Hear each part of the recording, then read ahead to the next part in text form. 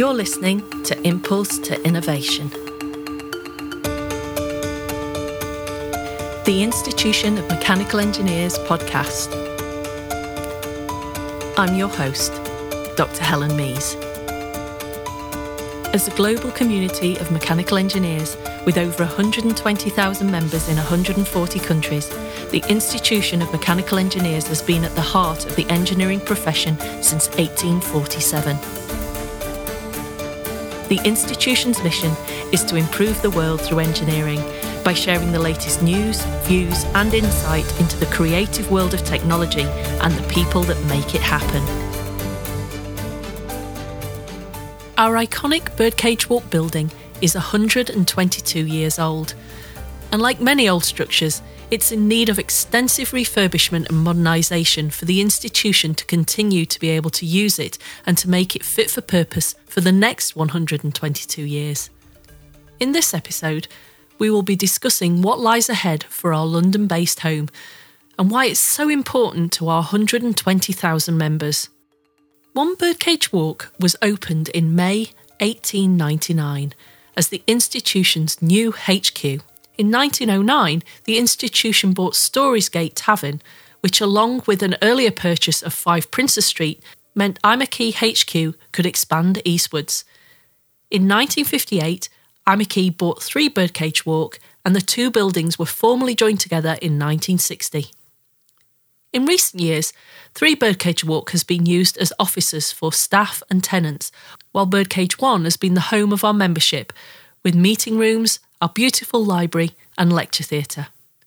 Doing nothing to the building is not an option, as the work has now become urgent, and it has been estimated that to bring the building up to the standards expected of an international headquarters, it will cost around £16 million to complete. The Real Estate Strategy Group, the RESG, set up to identify possible ways forward, is headed by trustee Helena Rivers, whose expertise is in the heritage building sector. The group has looked at a number of options for the building and taken advice from a range of experts in the subject. RESG's strong recommendation is to sell a 250-year lease of 3 Birdcage Walk to provide funds to refurbish 1 Birdcage Walk and hopefully also generate a cash surplus.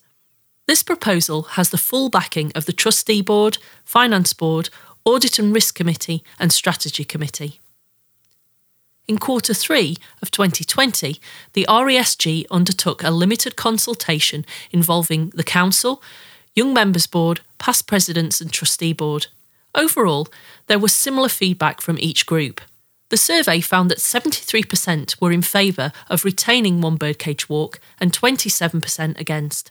Asked if HQ should be relocated, 54% favoured a headquarters in London versus 46% supporting regional hubs. These results showed a strong support for keeping our HQ at Birdcage Walk. But how does the rest of the membership feel about this? The consultation has now been widened to gain as much input from members as possible on this contentious decision. I spoke with Alice Bunn, Imakey's CEO, Helena Rivers, RESG Chair, Terry Spall, past President, and David Noel, Trustee, to find out more about the proposed ideas and what a refurbishment of the building would offer to members here in the UK and overseas. I started by asking Alice about the kinds of issues the group had investigated in order to produce the proposal document.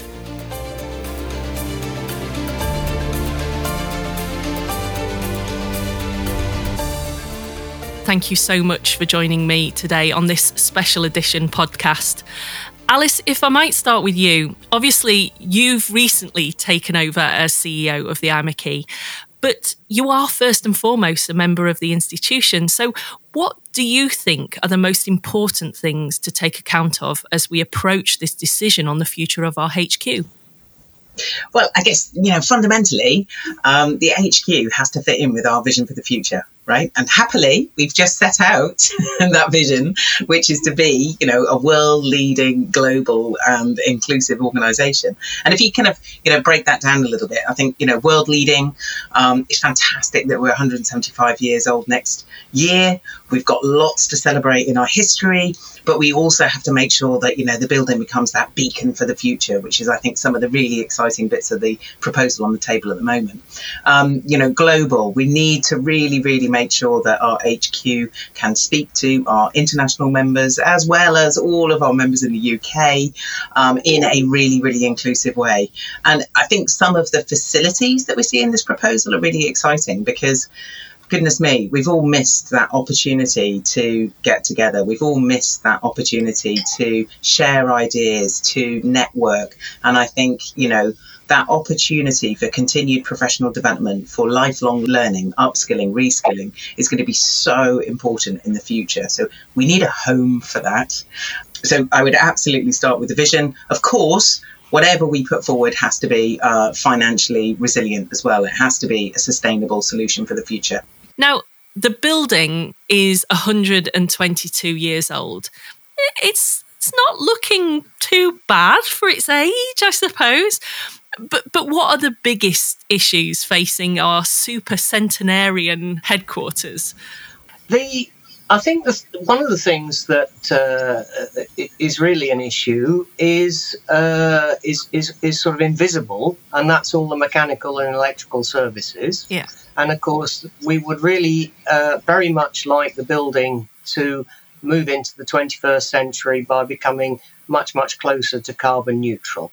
So there are opportunities there in replacing those services that enable us to go for a low carbon local heat network, for example. We can put in better and more environmentally friendly services. We can make the building fit for the modern kind of age of hybrid working. And also, there are basic things like the roof leaks and the windows need replacing, and those are expensive jobs to do, and they need doing in order to make the building fit for the next 125 years. Absolutely. It's very much about the whole structure of the building, really, and trying to create an environment that is fit for us all to be able to use. Yes, and I think it's also very important that we give the staff the best environment that we can to work in. And actually, when you get out of the public areas of the building and you start to walk into the areas that the staff are using, you see just how 19th century those areas are. Yeah. And that's not how we want to work together with our staff to provide the best services for our membership. Yeah, I'd have to come in and agree there. The other point that's relevant here is the fact that we've actually don't need all the space that we've got at the moment. So, some of the staff quarters are getting pretty shabby, but also of the remaining bits of the building that we don't need anymore, we'll struggle to let them out anymore. So we're not getting that tenant's income because we need significant refurbishment before we can, get the income from that spare space. Yeah. Now, a proposal document has already been produced by the Real Estate Strategy Group, which is available on the AMICI website. And this kind of puts forward a number of recommendations for members to consider regarding the future of HQ. Could you just outline what those proposals are? Yeah, the key proposal is that we sell a long-term lease, and that's a 250-year leasehold on 3 Birdcage Walk, and we invest the money that we get from that sale in upgrading 1 Birdcage Walk. And there's a number of works which are required to 1 Birdcage Walk, both the essential works to improve the facade of the building, to protect the building, and to improve the health and safety for both the building users and those who are walking adjacent to the building. But also we need to invest in the building services. All the services within the building are well beyond their original design life and need replacement. And as the charities moving forwards in line with the rest of the nation, we need to be upgrading the facilities in 2 fundamental ways. three fundamental ways, one being around accessibility, ensuring that the facility is accessible to all our members, one being around digital connectivity, and then finally in reducing our high operational carbon footprint that we have at the moment. So we have a number of options that we've considered as we've been through this process. I should add that the process has been running now for just over 2 years. So a lot of work has been done behind the scenes, and we've been sort of reaching out to the membership over the last year as well to make them aware of the different scenarios that we have.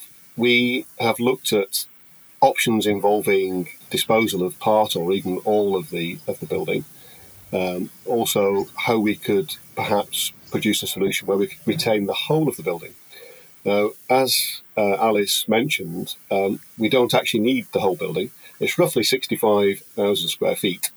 We need roughly half of it to completely accommodate all of our envisaged membership activities and all of our staff activities. So we don't need the whole building. So with that in mind, we haven't left the building half empty, I should say, for the last few years. It's been let out to tenant companies. We've been generating rent through that for the space we don't need. But what we're looking for now is a much cleverer solution that will allow us to generate significant revenue to be able to do a proper refurbishment of one Birdcage Walk. In mentioning one Birdcage Walk, I should just mention, because we'll probably get onto this later on, is that the building is in two parts. It's one Birdcage Walk and three Birdcage Walk.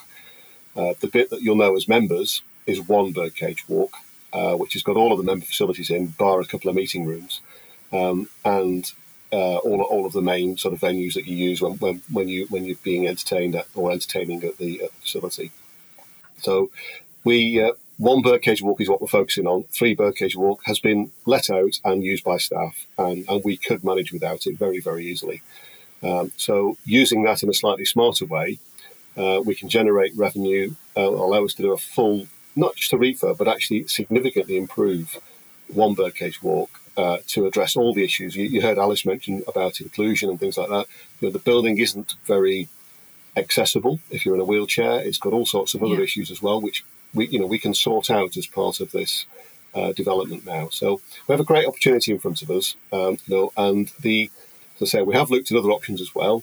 We have looked at maybe trying to raise finance on the building itself through a mortgage or similar, so we could retain the whole building and invest in it. But we've sort of steered away from that a little bit because it actually brings a lot more risk into the equation.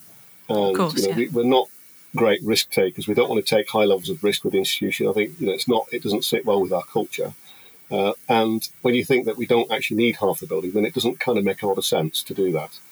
The other options of disposing of the asset, well, we tested it out on a lot of our active members and even the wider membership through various calls for feedback. And whilst there are a few who would like to sell the building and realise the asset value, the vast majority are very attached to the building and see it as a core part of what the IMechE is to them. And therefore, we don't feel that we'd ever get close to a 2/3 majority to sell that. So we've not focused a lot of effort into that. We have looked at it. We have an idea of what it might be worth, but the reality of making that happen is quite daunting and probably not, we don't feel anyway, not in the best interest of the institution at this time. So they're the sort of options we've considered. All of those are documented on our website as some special web pages that are dedicated to the building development. Excellent. Well, I will mention the website for our members to go and have a look at in a little while. But I guess one question would be, what happens if we do nothing about the building at all? Where will we be, as Alice said, in 122 years' time if we just do nothing? Very wet. Okay. One of the most pressing issues is to fix the roof. We need to do that regardless. But if I may, I was just going to add to Terry's answer, because when we looked at these options, I think what's important to convey is we didn't do this in isolation. Sure. We're fully aware that we're not in a unique situation here. In fact, you quickly look round for instance, some of the other professional engineering institutions. And most people have had their moments, right? Yeah. Most people have been at a point where they've had to take a material decision on their headquarters. And that's been really helpful to us because we've been able to learn from them. I would also say you have to be careful about drawing direct comparisons. So, for instance, one of the things I hear quite a lot about is, why don't you be like the Institute of Physics and, sell this old building and move to somewhere new in London? Well, if you speak to the Institute of Physics, one of the big motivators was to get a freehold. Now, we already have the freehold. So I think, we've definitely learnt from the other PEIs in drawing up these options, but you also have to be a little bit cautious about drawing direct comparisons.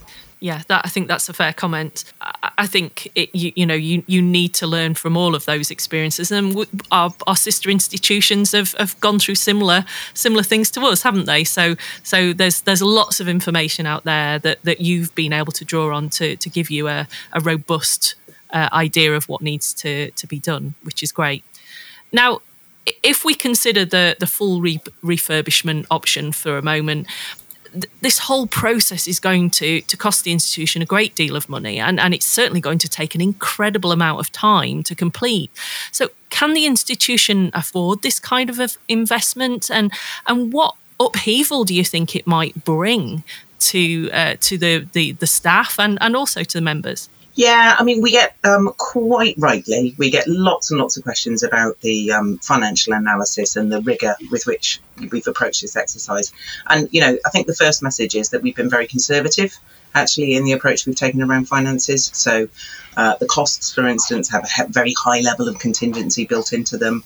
The estimates for what we might get at the sale of the leasehold are very moderate. So that's an important message. It's also important that we think this is one of the reasons we think this is a good solution is that we're not going to have to dip into our free reserves. So it's a neat solution in that sense because we can finance the refurbishment of the modernisation and are left with a building that's fit for purpose, that suits our needs, is right size for our needs, and also should be able to draw in a higher income because the venue facilities will be of a much greater standard than they are today. And the third point is, and we get this too, is the costs of the refurbishment and modernisation won't be met through any subscription increases. Right. So the approach, I would say, has been very conservative from a financial point of view. It is absolutely imperative that whatever proposal is on the member vote is financially sustainable for the long term, and we've been looking at that very closely. As soon as we identified the option of releasing the leasehold on 3 Birdcage Walk and investing the funds from that to upgrade 1 Birdcage Walk, we've been working with various organisations to understand both the return we might get for selling that leasehold and also what the costs might be for delivering the project.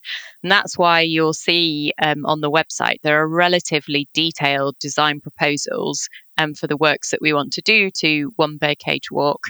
And we had to progress them to that degree of detail to get a proper cost plan so that we can understand that the financial case does stack up. We've incorporated a lot of contingency within the financial plan. We've undertaken some different scenario plannings because the biggest unknown with this is what the cash return is going to be from that sale of the leasehold. It is important to understand there are many gateways ahead of us in this project, and in the event that we get member support to proceed with a project, we still wouldn't proceed with a project if we don't get the cash return that we believe 3 Birdcage Walk is worth and which we need to enable us to progress with the project. So yes, is it affordable? Yes, the modelling that we've undertaken shows the project to be affordable, including all of the project contingencies, which we've allowed within that model. And we anticipate that there will be surplus cash. The quantum of that surplus cash is very much dependent on that sale price. And any surplus cash that there is will be managed by the finance board in the normal way in which we manage the institution's finances. And just regarding the governance around this, the scenario planning that's been undertaken has been done in conjunction with the Finance Board as part of the project governance process to ensure that we have a viable proposal to bring to membership. The second half of your question around the upheaval, as we've mentioned in some of the communications, 3 Birdcage Walk is largely currently used by staff and outside organisations who lease the space.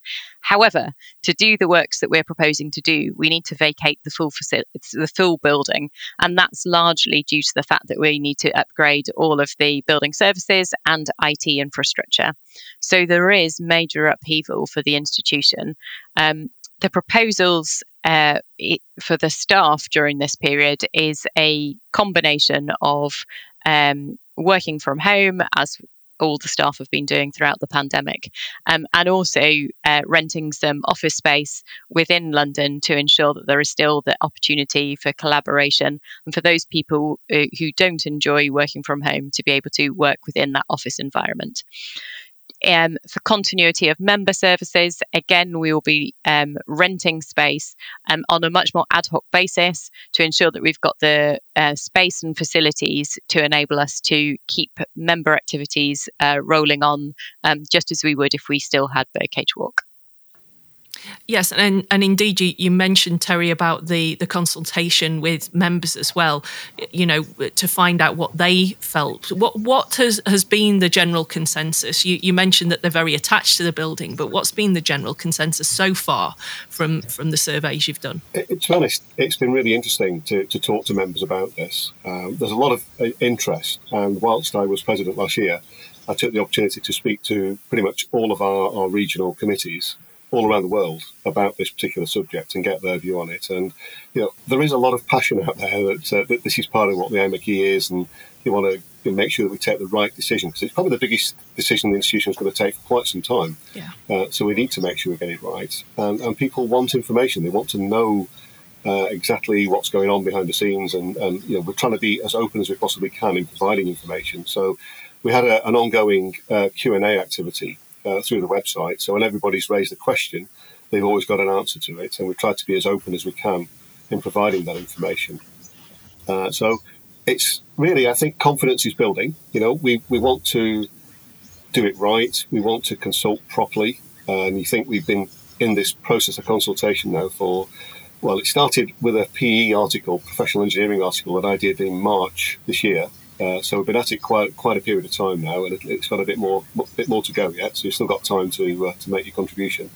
But once people understand the rationale and we explain it to them, my experience is that people are very supportive of the direction. We have some who have different views, and absolutely that's fine. We really want that. We don't want everybody to think the same. We want to hear what people genuinely think, and we can discuss it and see if it's a sensible proposal. But what I'm seeing is a conversion now towards the main proposal that we have, which is the lease of 3 Birdcage Walk to create a much, much better 1 Birdcage Walk. So I'm quite pleased, actually, with the engagement we've had from members. It's been substantial. I mean, it's probably the biggest member consultation I've been involved with in all my years at the institution. I can't think of anything else that's been as widely consulted as this so far. Yeah, absolutely. And the amount of information that's on the website, and as I said before, we'll come to that a little later on, but the amount of information that's been made available is pretty substantial. You guys have been very busy producing all of that and spending an awful lot of time creating the financial analysis and looking at the construction side of things and everything else. I mean, you must have been spending an awful lot of your time doing that. That's very true, Helena, but we've not been doing it ourselves. We've had to get experts in who work in this particular sector. So we've had various organisations supporting us in this process to make sure that we get the professional guidance that we need in this area. We're very fortunate in that we do have people who work in this sector, in building services, and we can call upon their skills as members, as volunteers, if you like, to help us. But alongside that, we are taking a lot of professional advice to make sure that we have a document trail there that's robust, and the decisions that we get to are well researched and properly understood. And I think, just to add on the consultation piece, in this day and age, it is quite challenging sometimes to know where the majority view lies, because you get a lot of voices. There's a lot of passion around the subject, which, as Terry says, is great. We want people to tell us what they feel. So I think we are still in the middle of the consultation. I think it's highly likely that we're going to have to do something really rather rigorous to reassure ourselves on the cusp of putting this very big decision to the member vote, that we do have a proposal on the table which is meeting the majority of the membership's preferences. And I think, to my mind, no effort is wasted in that endeavour, because we hope the majority of the people will be happy, but the majority of people will need to be happy if we get the 2/3 vote. But at the end of the day, disagreement is a fact of life. But what our duty is to make sure that we've allowed the opportunity for consultation, and that we've made sure that we've listened to all the membership before we have then looked at that in its entirety and put forward the leading proposal. I think Alice makes a good point as well, that our constitution requires us through the bylaws to get a 2/3 majority vote if we want to mortgage the building, if we want to sell a lease on number 3, or indeed if we want to sell the whole site. So we need a 2/3 majority of those members who vote in order to be able to do anything effective to move forward. And there may well be 150,000 different opinions amongst our membership as to what we do with the building.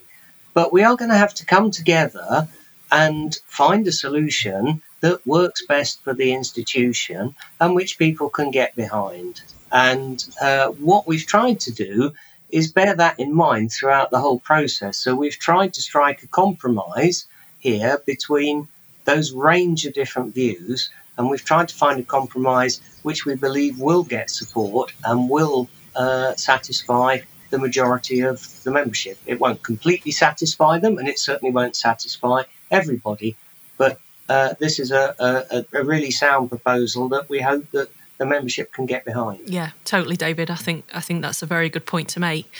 We have on this show a lot of international members who listen to Eye2Eye podcast, and many of them will have never visited London, let alone visited HQ in their working lives. So why should our international colleagues be concerned about this refurbishment, and what effect may it have on them? That's a great question, and I think it has a lot of different answers. I think the first is the reason why so many international members join the IMechE is in no small part the prestige associated with the historic institution, and part of that prestige is tied up with our headquarters, and the image of the institution is also tied up with the headquarters.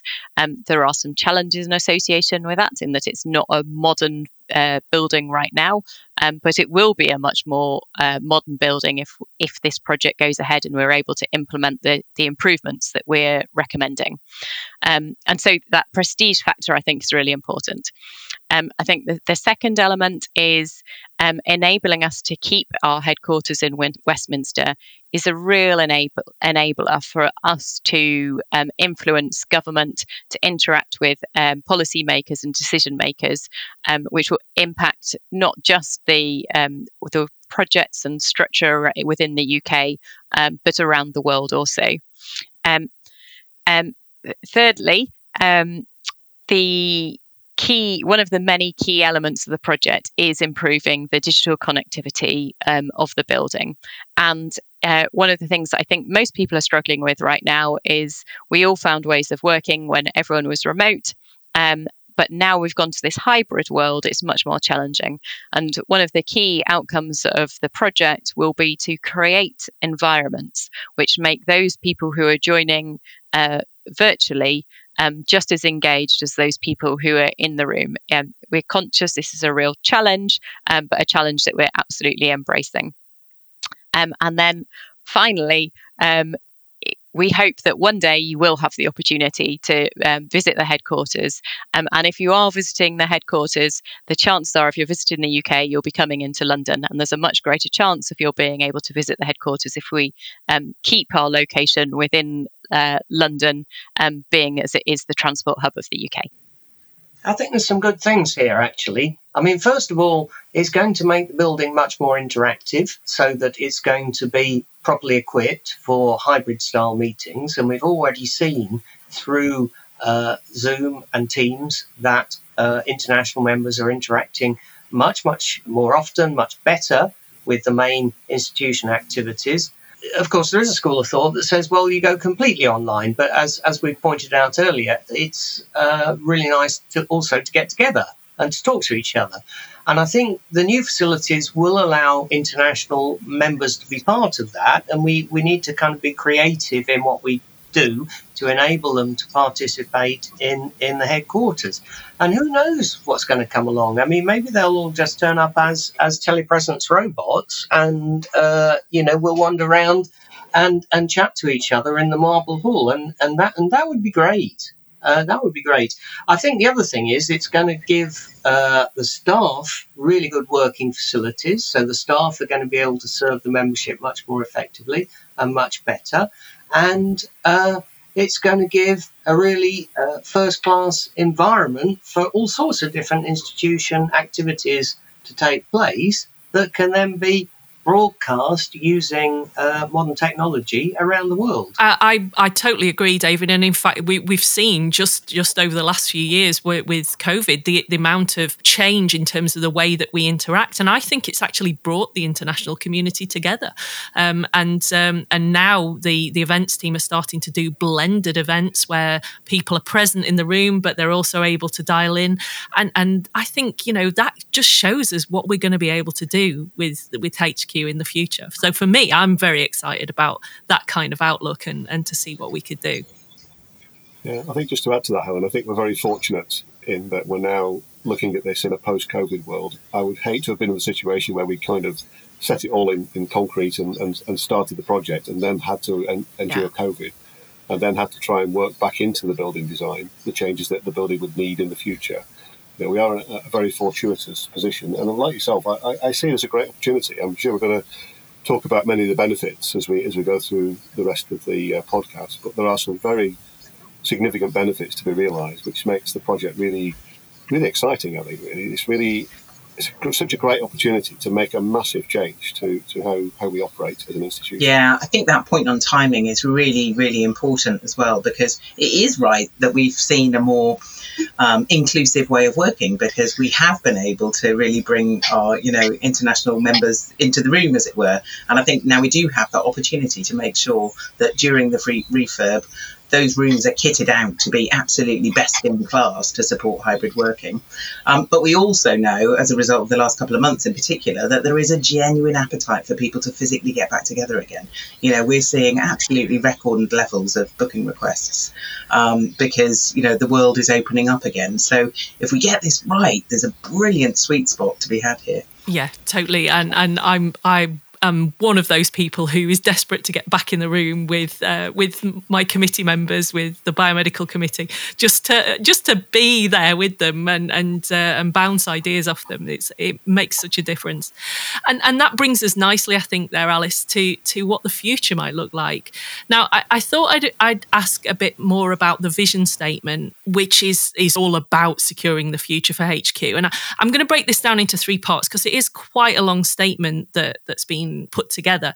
So I wanted to start with the first part, which focuses on creating a modern, inspiring headquarters, which allows us to maximise our impact on government and society at large. So what kind of facilities and services do you envisage being available to members, and how will this improve our impact as an engineering thought leadership?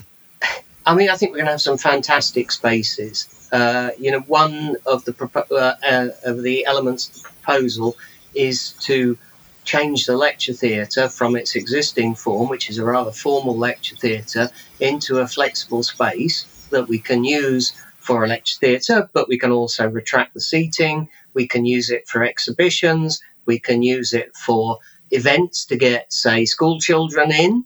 We're going to have an exhibition space as you first come into the building. So again, we can get people into the building. We can really show them the best of engineering. The building itself is going to be, as Terry said, far more accessible, so wheelchair accessible, lift to every floor.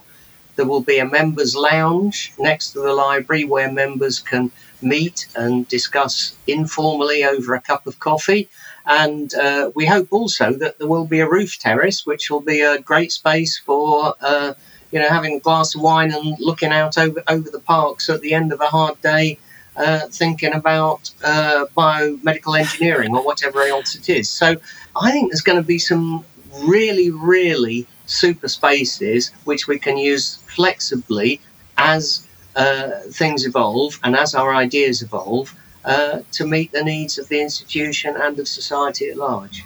I think there's so much impact to be realised. I really do. And I'm really excited by the strategy work and the conclusion that we should really focus our efforts around those 4 key policy priorities. So around climate and sustainability, around future transport, around infectious disease control, around education. And I think already we're seeing that through brigading our efforts, we're going to be more impactful. So we've already got ideas of where we can more systematically channel our advice into government on their delivery of major programmes.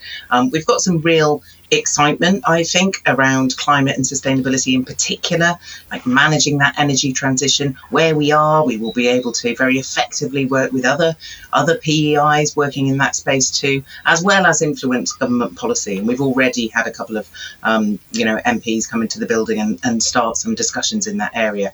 Now, I do recognise that not all those policies need to be led by Westminster, and we will obviously be engaging internationally and indeed other countries across the UK. But there is a real opportunity there if we choose to take it. Well, I think you're totally right, and it gets me very excited, Alice, actually, to think that we could showcase all of those strategic objectives within the building itself, and I think that to me sounds incredibly exciting for the future. Yeah, I mean, just to add my thoughts to that, I think it gives us the opportunity as well to be a proper sort of technology showcase as well. To be able to showcase through exhibitions or displays or whatever, the really exciting future technologies that our members, our engineers are involved with, and the companies that they work for. They bring us much associated much closer with where we should be at the front end of technology. Yes, it's nice to have the heritage and the steam engines and all the rest of it. That's great. And it'd be nice to have that and retain it. But what we really should focus on, and we want to really project our image, is really about future technologies. The building itself could be a showcase if we get it right in the way we want to do it. So a lot of the technologies that allow us to be low carbon could be open and accessible to our members and influenced by members as well. Well, certainly there are buildings in London that demonstrate quite well the mix of old and contemporary design that can come together to really create a working space. So, I think those opportunities are there just as much for our building as they've been demonstrated in other buildings. Now, David, you touched briefly there on accessibility, and I guess the second part really of the vision statement is to create a building which is welcoming to our members and to the public and be accessible to all. And now it has been the case, we all know, that the building has not always been the most access friendly. So what kind of changes do you envisage being made to enable not just our members to be able to come and use the building, but for us to be able to invite the general public and to create a STEM agenda within the building? So, great question with a very broad answer. So first of all, to address the accessibility of the building, at the moment, most members wouldn't be aware, but the wheelchair access to the building is really challenging, and it's via 3 Birdcage Walk and the lower ground floor, and it's not giving all of our visitors the same experience of the building. So item number 1, we want to address that, and that is via a ramp at the front of the building, which will finish adjacent to a new door located immediately to the left of the main entrance door, so that everybody is coming into the building in the same location and having the same interaction with that space. The next major change is the introduction of a new lift, which will connect all the way from the basement right up to the roof space, which again gives all members access to all areas. Sorry, not just all members, all building visitors access to all areas.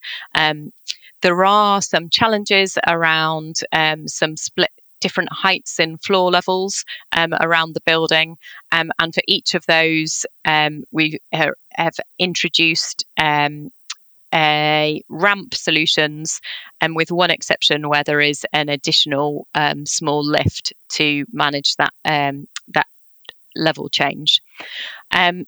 So that gives everybody access to the building. However, at the moment, the feedback that we're receiving from members is that they might walk past the building, they might feel proud of the building, but actually at the moment they don't feel invited into the building. One of the key changes that we're undertaking to address that challenge is to really change the feel of the reception area. At the moment, it feels very prestigious, it feels very historic, full of our heritage, but maybe not so welcoming.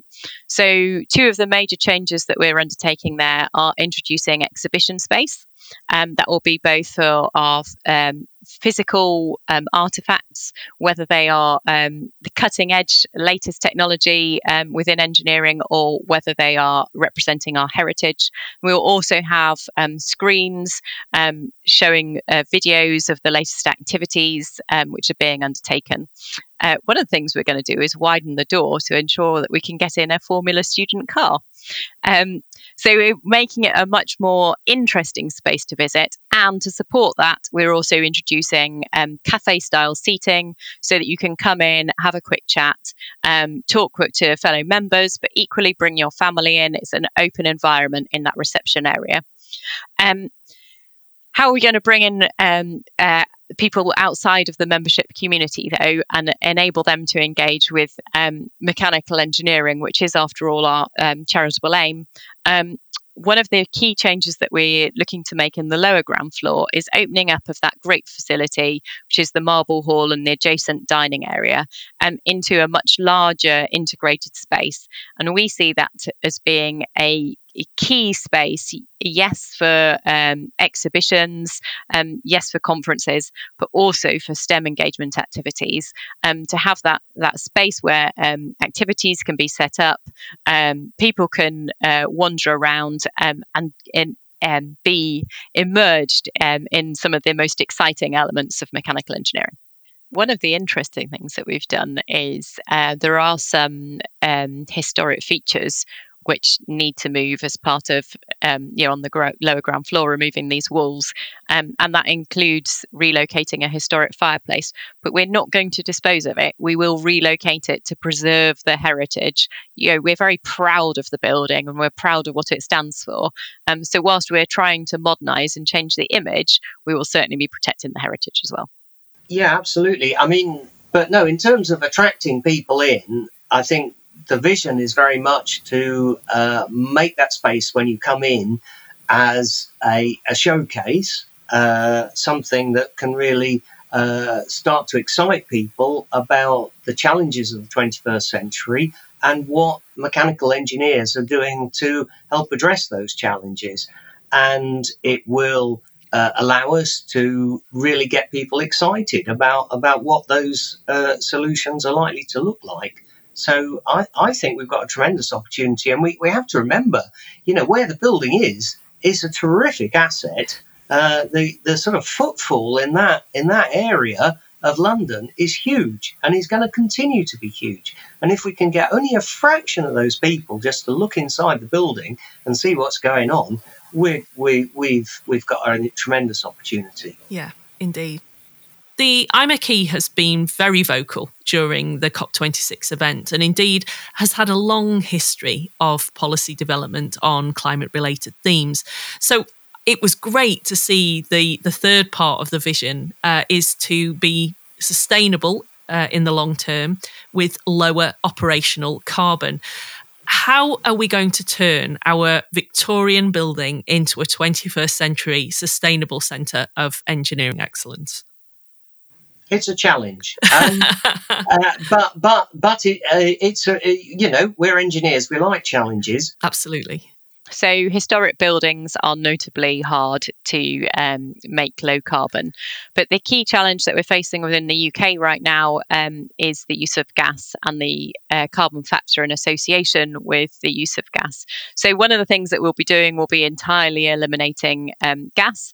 And there are two options on the table around how we do that. The first option, which will be entirely contained within the building, will be the use of air source heat pumps to provide our main source of heating and indeed any cooling that we need. The second option is that we integrate the building into the Westminster heat network. Now, that heat network's already in existence and gets as close as 3 buildings away from us. So it's entirely possible. At the moment, though, the heat network is run from a gas-powered combined heat and power system. There are plans in place right now to decarbonise that heat network, and the intention is that would happen in a similar time frame to our project. So in the event that project is successful, then we would like to integrate into that heat network and are engaging with the designers of that heat network. In the event that those timescales don't meet our own requirements, then we will use air source heat pumps as our primary source of heating and cooling. The other elements that we'll be undertaking is a lot to do with smart use of data. So we are going to be ensuring that we are only heating, cooling and lighting spaces when they need it. We will have presence detector, we'll have air quality detectors, which will control our lighting, all of which will be LEDs, and our ventilation rates and our temperatures. We'll also, as a result of replacing all of our windows, be massively improving the draft proofing of the building so that we can control our ventilation rates, and we'll be improving the thermal performance of the building so that we won't be losing so much heat out of the windows. We'll also be controlling our solar gains so that those rooms which are at the moment really susceptible to overheating aren't exposed in the same way. And therefore we can create a much more comfortable temperature for everybody whilst reducing our operational energy. And I think it's just going to be a tremendous demonstrator, because if we're going to make zero carbon, that means everywhere's going to have to be zero carbon.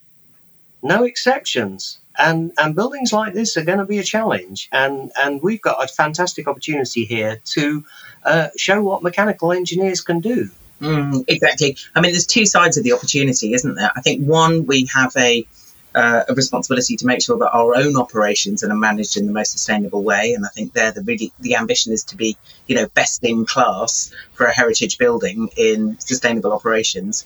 But the second is back to the tech, right? The second is back to us using the building to demonstrate that technology, which will provide the answers for the future. So, not to steal someone else's phrase, but no more blah blah blah. This is what we do. This is how we actually move towards sustainable operations and sustainable living.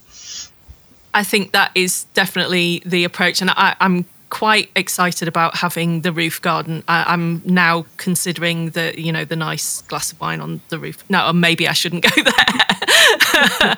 But the idea of having a roof garden where we can actually be planting and various things that we can be putting back into the environment, I think is also a fantastic opportunity too. So yeah, definitely. Before we finish, I kind of wanted to get a word from each of you really as to why you're so passionate about our iMechie home. Wherever it is, making sure that it's fit for purpose and ready for the next generation of engineers. What makes you so passionate about that? Oh, shall I go? Yeah, wow. Quite simply, relevance. I am absolutely firmly of the view that we are more relevant today than we were 175 years ago.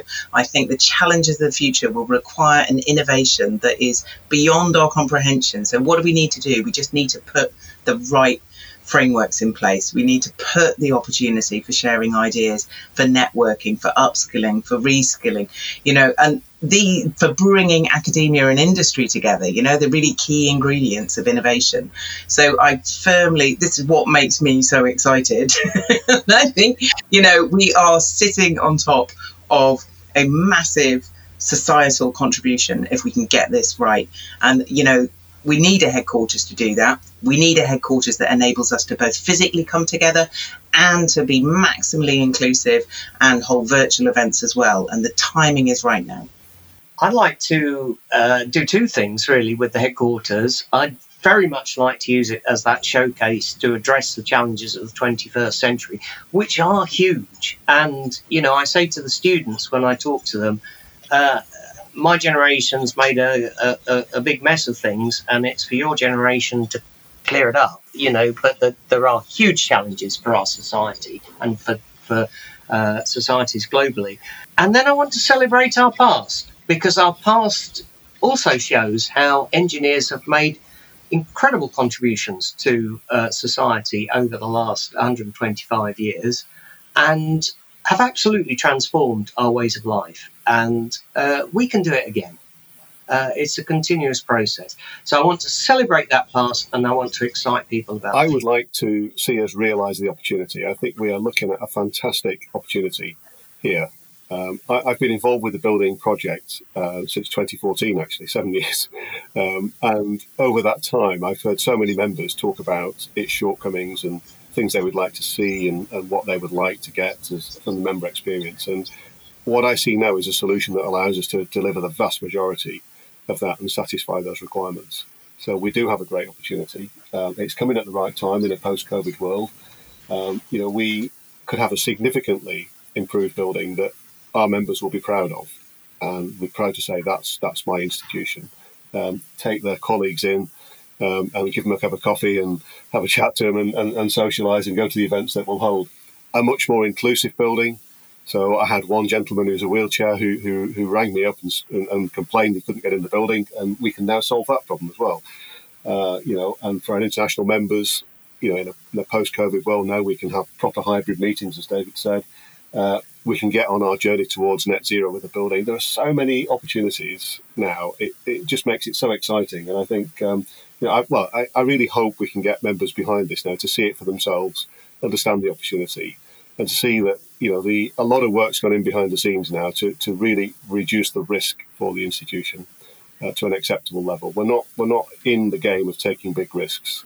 That's not what we're about. But, you know, to see a situation where we understand the cost base, you know, we've thought about the contingencies, we understand the risks, we understand what the opportunity is on the market for the building itself. It all works. It all comes together in a proposal that's very deliverable, and that really gets me excited now. So I really hope we can get our members behind it and allow us to take it forward.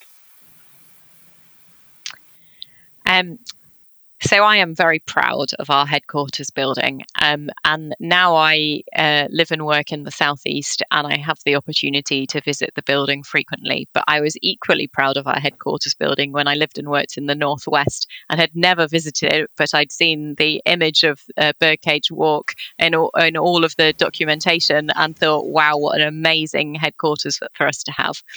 So I want to protect that, and I want future engineers to feel that same element of pride at having such a prestigious headquarters. But I also want to make the building accessible to all of our members. I feel really sad that we've not been able to achieve that before now due to the constraints associated with a heritage building, but this is our great opportunity to make that happen. And partly due to my day job, I really want to make sure that we can overcome the existing situation we have with such a high operational carbon footprint and really showcase the best in engineering within our own building and make it a living learning tool. Absolutely. I've always said that I've always felt that the membership of the institution is my family, but HQ is always my home. And that for me has always been something that has been very close to my heart. So maybe I'm slightly biased, but yeah, I'm looking forward to seeing what the members decide, where we go next, and what the future holds for our institution. It's going to be very exciting, whatever happens. So Alice, finally, if I might come to you, what can members do to find out more about the proposals, about the future plans, and what are the next steps in the process? Yeah, so this is a bit tricky, isn't it? Because we're in the middle of the consultation, and because we are in the middle of the consultation, I can't prescribe the next steps, because if I did, that wouldn't be sincere. As I say, I don't think any time is wasted in making sure that we really have turned over every stone and made sure that we have done as much as possible to reach out into the membership and really, really listen to their views. It's not a quick process. It's quite possible that we might end up, if you like, in some kind of interim step, conducting a ballot to be able to then, look ourselves in the eye and say, we do have the proposal here that has the majority support before we go to a member vote. But I would leave you just by saying, please check it out yourself. There is a lot of information on the website. We are a completely open door. You can contact me at any point. We've got a dedicated email address, birdcagewalk@imake.org.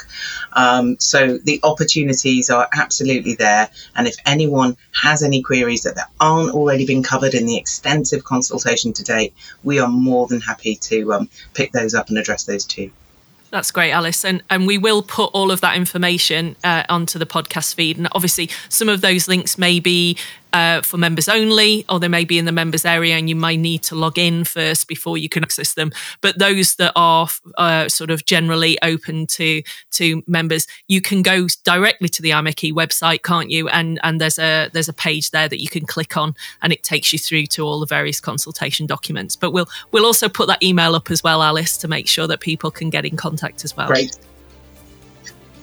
Well, thank you so much for joining me today. I know you've taken a lot of time out of your busy days, but it's been great to listen to what you have to say. And I don't know about the members who are listening to the show today, but I'm very excited to see what happens next. And, keep all that information coming through because it's really helping us as members to make a decision. So thanks for joining me. That's all for this month. And indeed, for this year. We will be back again in January 2022 with some great new content.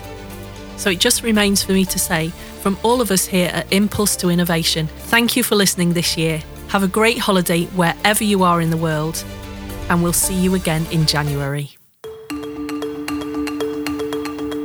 You've been listening to Impulse to Innovation, the Institution of Mechanical Engineers podcast. Thanks for listening.